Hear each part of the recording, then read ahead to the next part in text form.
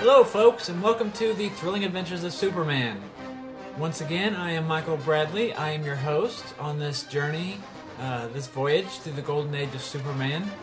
If you are hearing the show for the first time, I want to welcome you and thank you very much for joining me. And if you're returning after hearing one or both of the previous episodes, then welcome back.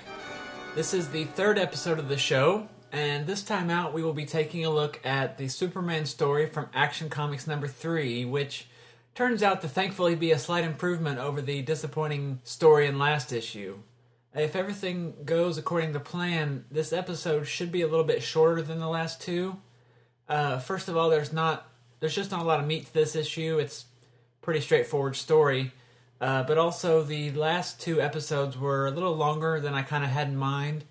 There was just more to cover, especially in the first episode where I wanted to give a lot of background information about the show and the character of Superman. So the cover to Action Comics number 3 was by Leo Amelia, who was also the artist to the cover of issue number 2. Also like that cover, this one does not feature Superman. Instead, it's just a stock action shot of a ship captain leading a charge on an island with the island's natives looming behind him. And the captain's ship can be seen sinking into the ocean in the distant background. Of note is the fact that Action Comics number 3 isn't the first place that this art was used. It was previously used on the ash can for Action Funnies in 1937. Ash cans were comics that were dummied up by publishers in order to secure copyrights and trademarks. They were usually hand-trimmed and stapled together, and only a few copies of each were made.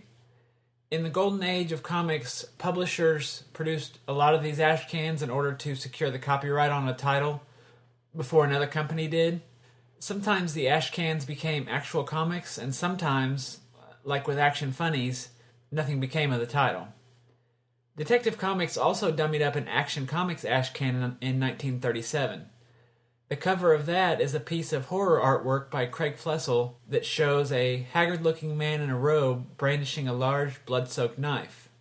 The Action Comics ash can is unusual because it's a rare case where the artwork was never reused on an actual comic cover or reused from an actual comic cover.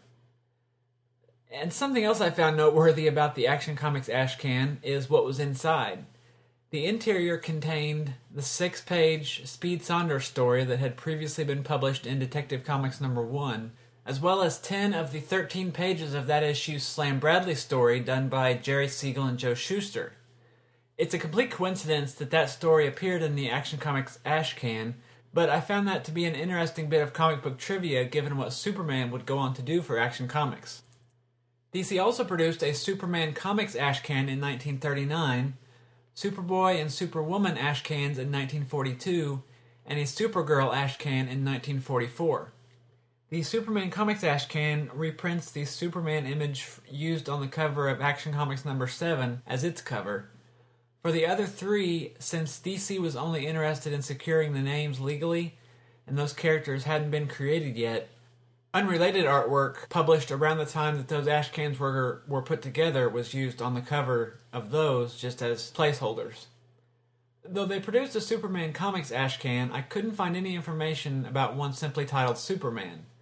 I presume the fact that they were already publishing a character called Superman made it unnecessary to produce a Superman ash can, because they already own the copyright on that name or title. But they went ahead and locked in Superman Comics to prevent another company from capitalizing on the success of Superman. I'm going to post links to the Grand Comic Book Database entries for all of these ash cans in the show notes at greatkrypton.com. They don't really add anything substantial to the history of Superman, but they are important in the overall history of comics. If anyone has any information about these ash cans other than what I've talked about, please send me an email to thrillingadventures@greatkrypton.com. I'd love to share that with the listeners on a future episode. Okay, so, digging into Action Comics number 3. This issue was released sometime around July 5th, 1938, and supports an August 1938 cover and the standard price of 10 cents. The Superman story in this issue is, of course, by Jerry Siegel and Joe Shuster. Jerry once again signing as Jerome Siegel. In reprints, the story has been titled alternatively Superman battles death underground, and the less exciting The Blakely Mine Disaster. The story begins with shocking news coming over the telegraph of a mine collapse that has left a lone miner, Stanislaw Kober, trapped. Clark Kent pleads with his editor to let him cover the story, and his editor agrees. A short while later, we find Superman racing towards Blakelytown at, quote, a terrific pace that not even the fastest auto or airplane could duplicate. When Superman arrives at the mine, he disguises himself as a miner, and we find there's been no word from the rescue crew for over 10 minutes. Despite warnings from officials on the scene to stay clear, Kent approaches the shaft and pretends to slip, tumbling down into the pit. He lands at the bottom of the pit, unharmed by the fall, and immediately detects the air is filled with poison gas. Unaffected by the gas, he continues along the mine's bottom until he comes across the unconscious bodies of the rescue party. Superman, and I'm calling him Superman here because he's still wearing the miner's uniform, not his union suit, but Superman picks up the miners, places them on the lift, pulls the signal cord, and sends the elevator upwards towards the surface. With the rescue workers saved, Superman charges deeper into the mine in search of the entrapped miner. Superman rounds the corner and he finds he is separated from the miner by a great wall of coal. Strangely, the coal is colored an orangish-brown shade. I'm guessing that's due to the limited color palette that comics had in the Golden Age. It's not a big deal. It doesn't affect the story any, but it's just kind of bizarre looking. So anyway, Superman is confronted by the large pile of coal, which is blocking his access to the miner. Big problem, right? No. Child's play. Superman begins to clear the pile with his bare hands, tossing gigantic boulders to and fro like they were mere pebbles. Within moments, Superman has freed the miner. Seeing the miner's injuries are serious, Superman quickly moves to get him to the surface where he can be taken to the hospital. Returning to the elevator, he finds the signal cord is no longer working. Even though, it was just working 5 minutes ago. But again, the obstacle is mere child's play as Superman slings Kober over his shoulder and speeds up the elevator cable, climbing hand over hand. He finally reaches the top and gets Kober to safely, where the men above ground rush him to the hospital. This is a pretty nice sequence. From Superman clearing away the rocks to pulling out the miner to climbing up the cable. It's pretty exciting, even though it's only a few panels. The biggest problem here is that we don't find out what happens to Superman before the next scene. I can accept him slipping in disguised as a miner. At least I can accept it as a far more plausible situation than sailing to some random country and joining that country's army unnoticed. But what isn't addressed is that the people working at the side of the mine saw Kent fall down the shaft, which the narration said would have killed an ordinary man. Then they saw him climbing back out of the shaft, hand over hand, carrying a full-grown man over his shoulder. And at this point, you'd think someone in authority would question who he is. But they don't. It's not near as big of a gap in logic as last issue, but still, it's kind of weird. So later, Kent calls the paper's editor and reports that Kober was rescued by an unidentified miner and treated, but the doctors say his injuries will leave him crippled for life. The next day, Kent visits Kober in the hospital. He tells him that he represents a powerful newspaper and wants to know if the collapse of the mine could have been prevented. Kober explains that the workers have known the mine was unsafe for months, but that their boss dismissed their complaints, telling them that if they didn't like their job, they could quit. Kober explains that the workers have known that the mine was unsafe for months, but that their boss dismissed their complaints, telling them if they didn't like their job, they could quit. But Kober and the other miners had no choice but to keep working in order to support their families. Shortly, Kent visits Thornton Blakely, owner of the Blakelytown mine, and asks if he has arranged for a pension for Kober. Blakely tells him that he certainly has not, and that even though Kober's carelessness is to blame for the accident, the company was generous enough to pay a reasonable amount of his hospital bills and just might offer him a retirement bonus of $50. And today that would be about $775 with inflation, which, to Blakely's credit, is probably a lot more than he's paying these guys per week, but still, some guy, huh? Kent then inquires about improving the safety conditions of the mine. Blakely rebukes Kent, saying there are no safety issues in the mine, and even if there was, he's a businessman, not a humanitarian, then quickly shows Kent the door. That evening, Superman again disguises himself as a miner and pays a visit to Blakely's home, where he discovers Blakely hosting a party for several of his wealthy socialite friends. Superman looks through the window angrily, saying, "I've half a notion to crash this party. To bits!" When suddenly he's jumped by 2 security guards. Superman allows himself to be taken and is brought inside the house before Blakely. The guards tell Blakely that a few minutes alone with Superman, who they just see as a common miner, will have him giving a full confession, and Blakely demands to know what Superman has to say for himself. Superman replies that he just wanted to see a rich party with its music and beautiful ladies for himself. Blakely tells the guards to teach him a lesson and turn him loose, but suddenly changes his mind and gathers the attention of the partygoers and says the party's about to liven up. We then get a panel with a couple of guests talking amongst themselves, and they name-check an Elsa Maxwell.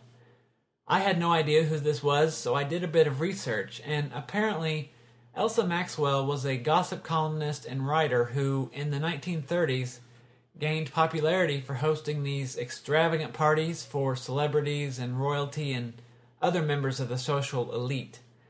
Her parties were often noted for the games and other novelties that she used to keep the guests entertained. According to her Wikipedia entry, she is credited for introducing the use of scavenger hunts and treasure hunts as party games in contemporary times. So Blakely explains that since the miner is wanting to see how the other half lives, and the pampered mob at the party has nothing better to do, they'll compromise by having the miner lead them into the mine where they'll continue their party. Or, as Blakely puts it, make merry in the bowels of the earth, much to the delight of the crowd. Rich people, what you gonna do? So the partygoers follow Superman to the mine, singing, shouting, and probably not just a wee bit sauced. And as they're riding down the elevator shaft, they're dancing and laughing and just having a high old time. And one guy says, "Look, I brought sandwiches." And there's always that guy at every party. And I have to wonder when he had time to make those. I mean, this little soiree in the mine seemed like a pretty spur-of-the-moment thing, you know? It just... No, wait, we can't leave yet. I've got to make the sandwiches. Anyway, another guy chimes in, "Forget the sandwiches. Who brought the flask?" So the partygoers continue their revelry, and one guy gets a bit handsy for seemingly no reason whatsoever. He says, "Better hold tight to that rail. On second thought, why not hold on to me? What has that rail got that I haven't got?" And from the art, it looks like this is the sandwich guy. So if sandwiches are his pickup line, I can't imagine he gets many dates, but who am I to judge? So anyway, their exciting trip into the mine continues until they finally reach bottom and are completely and utterly disgusted by the conditions of the mine. They express disbelief that people actually work down there and regret that they went down there. Thankfully, Superman is on the case. Falling back as the pack of partygoers walks deeper into the mine, Superman begins knocking out some of the wooden support beams in the tunnel. Having accomplished his feat, he rejoins the pack moments before a horrible crash shakes the entire tunnel. The terrified partygoers race back up the tunnel, only to discover the cave-in has left them trapped. They've been buried alive. One woman gets a case of the vapors and faints immediately, while Blakely gets all hysterical and claims he can't breathe and is suffocating.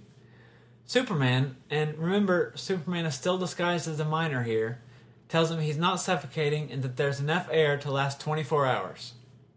Relieved, Blakely says that there's nothing to worry about because they'll be rescued in no time. And Superman replies, "Maybe rescued in 5 minutes, maybe never."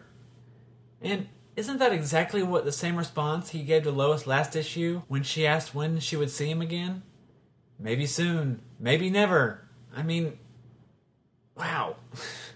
Yeah, Blakely's a creep, but what did poor Lois do? So, anyway, one of the partygoers, and it looks like Sandwich Guy, attacks Blakely, blaming him for getting them trapped in the mine. Like a coward, Blakely falls to his knees and screams for the man not to hit him. Other partygoers restrain the attacker and maybe give him a sandwich or something. Suddenly, Blakely gets an idea. The safety devices! The group is as good as saved. Or so they think. Blakely smashes the glass cover and pulls the emergency lever, only to discover it doesn't work. Superman tells him that like the mine's other safety devices, it's rusty and no good. Another of the partygoers attacks Blakely and says his cheapness and unwilling to equip the mine with proper safety precautions has left them doomed.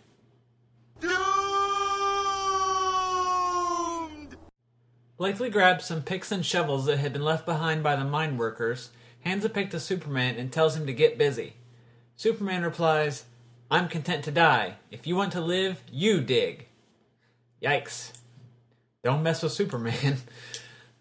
Blakely tells Superman that if they ever get out of the mine, his first act will be to fire him. But Superman doesn't back down and only replies with, "If we get out." Man, do not mess with Superman. So the partygoers dig with the tools, hammering away at the barrier, trying desperately to free themselves. The task proves to be in vain, however, as the strenuous labors proves to be too much. They soon grow too winded and tired to go on, and Sandwich Guy says to think of the miners who have to hammer in the rocks 14 hours a day. Soon the partygoers give up entirely, resigning themselves to the fact that they're going to die. Blakely whines and says he wishes he had it to do all over again, that he never knew what the miners faced in their jobs. Eventually the group falls asleep, exhausted from their labors. While they sleep, since he knows Blakely has learned his lesson, Superman goes to work tearing down the barrier with his bare hands, which allows the rescuers, who had been working on the other side, to enter the mine and save the partygoers. Several days later, Kent again pays a visit to Blakely's office, where Blakely tells him that his experience being trapped in the mine has given him a new understanding of the miners' plight and that he'll be making some changes. From here on out, his mine will be the safest in the country and his workers the best treated. Kent congratulates him on his new policy and thinks to himself that if the changes aren't permanent, Blakely can expect another visit from Superman. Well, not a bad story. Not a great story, but definitely better than last issue. I think the major problem here is that there's just a lack of costume Superman action. He only appears in costume in one panel for the whole story, and that just shows him running to the mine. I mean, yeah, we get some nice Superman-ish? Superman-esque? Anyway, Superman-type action with him rescuing Cobra in the first part of the issue, but really that's it. The rest of the issue is just your basic morality tale. I don't know. I really enjoyed this story more on my initial reread than I did when I sat down and really started going through it for the show. When I started looking at it then, the heavy-handedness of it really came out. I mean, corrupt businessman, Superman teaches him a lesson, yada yada yada. There's just not a lot there to talk about. You know, it doesn't make for a bad story. It's just not, like I said at the beginning of the episode, there's just not a lot of meat to it. The art's a little better. A little bit. There's still some places where it just looks wonky. Not a lot of detail, or like Schuster was rushing through it. But still, it's a step up from last issue.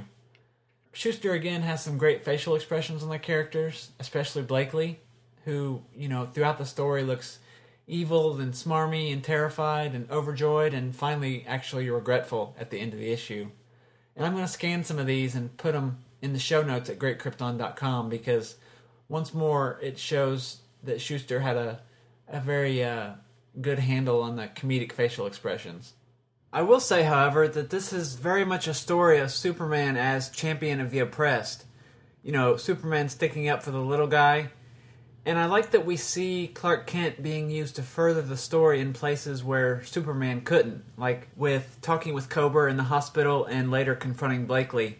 It just gives him something to do other than being the means by which, you know, Superman finds out about disasters and whatnot. And I really kind of like that. This also isn't the meek and mild Clark Kent that we saw in the first issue. This Clark Kent here is more I don't want to say aggressive, but assertive. When he's speaking with Blakely after visiting with Cobra in the hospital, and he asks Blakely about the repairing the safety conditions in the mine, Shuster drew the artwork with Clark having a stern look on his face and kind of leaning in towards Blakely, and it just shows a more stand-up type of guy. He may be wearing Clark Kent's glasses and suit here, but he's very much the attitude of Superman, even if he's not, throwing cars around and leaping over buildings. I did a bit of research on mining disasters and mining history around the time of this story, because I was curious if this story might have been inspired by any real-world events at the time. And I found that there were half a dozen or so mining disasters in the U.S. in 1938, including one in Grundy, Virginia in April of that year that left 45 people dead and several more injured. Researching a bit further, I found that there was a significant push around this time, especially in the UK, towards recognizing the detrimental effects mining has on the health of workers and striving to regulate the conditions and the health care for the workers. I don't know for sure if any of that influenced Siegel when he was writing the story, but I kind of found it interesting nonetheless. As far as reprints go, we've got Superman Archives Volume 1, Superman Chronicles Volume 1, Famous First Edition C61, and wherever else you can find Superman number 1 reprinted. I kind of feel like I'm repeating a lot of the same information here, and really I am, but only because these first 4 issues were originally reprinted in Superman number 1, and that issue has seen quite a few reprints itself. Once we get past these first 4 issues of Action Comics, things will get a little more varied. Other features in this issue is pretty much the usual suspects as well. We've got Scoop Scanlon, Pep Morgan, Marco Polo, Tex Thompson, Chuck Dawson, and Zaytara. This issue also features a 4-page humor strip called Shifty Simpson, done by Russell Cole under the pen name of Alger. The Zaytara story has an interesting footnote about it, because in the story, Zaytara's East Indian manservant Tong is shown reading an issue of Action Comics. He's holding the issue in such a way that you can't really see the artwork on the cover, just the book's title splashed across the top of the cover. But I found that to be a kind of an interesting bit of self-referencing or breaking the fourth wall, however you want to look at it. Very few of these non-Superman stories in early issues of Action Comics have been reprinted. And, that's really unfortunate because I feel bad for some guy. Let's just say your favorite character happens to be Zaytara or Pep Morgan or whoever. I don't know. But if you want to read every Zaytara story, your only option is to track down each issue. And good luck finding a cheap copy of these early issues of Action Comics, even at a low grade. Thankfully, we're Superman fans. Well, I'm a Superman fan, and I assume you are too, or why are you listening to this? But in any event, reprints of Superman comics are pretty easy to find, and there's a lot of material from DC's Golden Age that just has never seen the light of day since its original publication. Some of it might be better off left in the dark, and I'm sure a lot of it is better off left in the dark, but there's a lot of material out there that I'm sure would sell if DC would just pull it out and reprint it. I know I personally would love to see Siegel and Shuster's non-Superman work reprinted, especially the Slam Bradley and Dr. Occult stories. I'm not saying a Radio Squad series would be a big seller, but surely Dr. Occult and Slam Bradley, who still make appearances today, they're fairly well known by your average comics fan and not just some obscure character that no one's ever heard of. So, I don't know, I think those would sell pretty well. But, I don't know, maybe someday.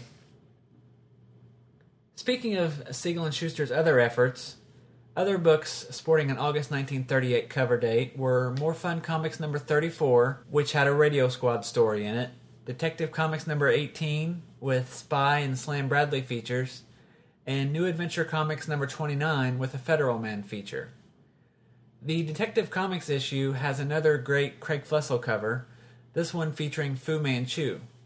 Beyond that, what I noticed about this cover is a bit of text at the top indicating that the book is 64 pages, as well as a large bar in the lower right corner advertising, quote, "The gripping and adventurous story of the mysterious Fu Manchu," as well as listing the other features in the book, including Slam Bradley, misspelled on the cover without the E, Speed Saunders, etc.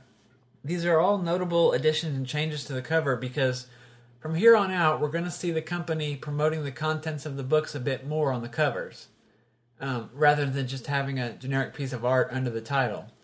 It'll be slow going at first, but really, as Superman's popularity starts to skyrocket, and then with the eventual debuts of Batman and other Golden Age DC heroes, DC realizes pretty quick why people are picking up the books, and they start to promote that a little bit more on the covers. I think that just about does it for this episode. Before I go, I've got one more thing to mention. Back in the first episode of the show, I mentioned a second podcast that is going to be looking at the Golden Age Superman comics. When I recorded that, it hadn't been officially announced, but it has now, so I want to be sure to bring to your attention the Golden Age Superman podcast, which you can find at goldenagesuperman.libsyn.com. The show is hosted by John M. Wilson of Amazing Spider-Man Classics and Teenage Wasteland and Ultimate Spider-Man podcasts. Those are both great shows that look at Spider-Man comics, and while I've not had a chance to listen to John's Golden Age Superman podcast, if the work he does on Amazing Spider-Man Classics and Teenage Wasteland is any indication, I'm sure it's going to be a great show. By the time you hear this, John will probably have 3 or 4 episodes out himself, so if you like what I'm doing here, be sure to check out John's show as well. And even if you don't like what I'm doing here, go give his a listen too, because you never know. And once again, that the address for that is goldenagesuperman.libsyn.com. Okay, I think that about wraps it up for another episode. What did you think of this story? Did you hate it? Did you love it? Drop me an email at thrillingadventures@greatkrypton.com. If you have any questions or comments, drop me an email. Maybe you think Sandwich Guy should make a comeback. Maybe a little Jeff Johns, Ethan Van Sciver, Sandwich Guy rebirth action? thrillingadventures@greatkrypton.com.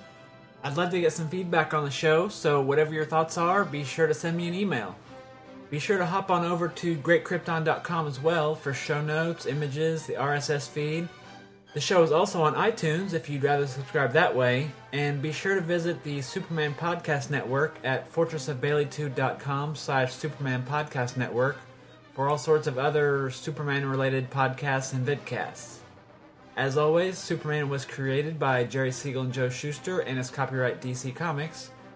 So thanks again for listening to the Thrilling Adventures of Superman, and I will talk to you later. Goodbye.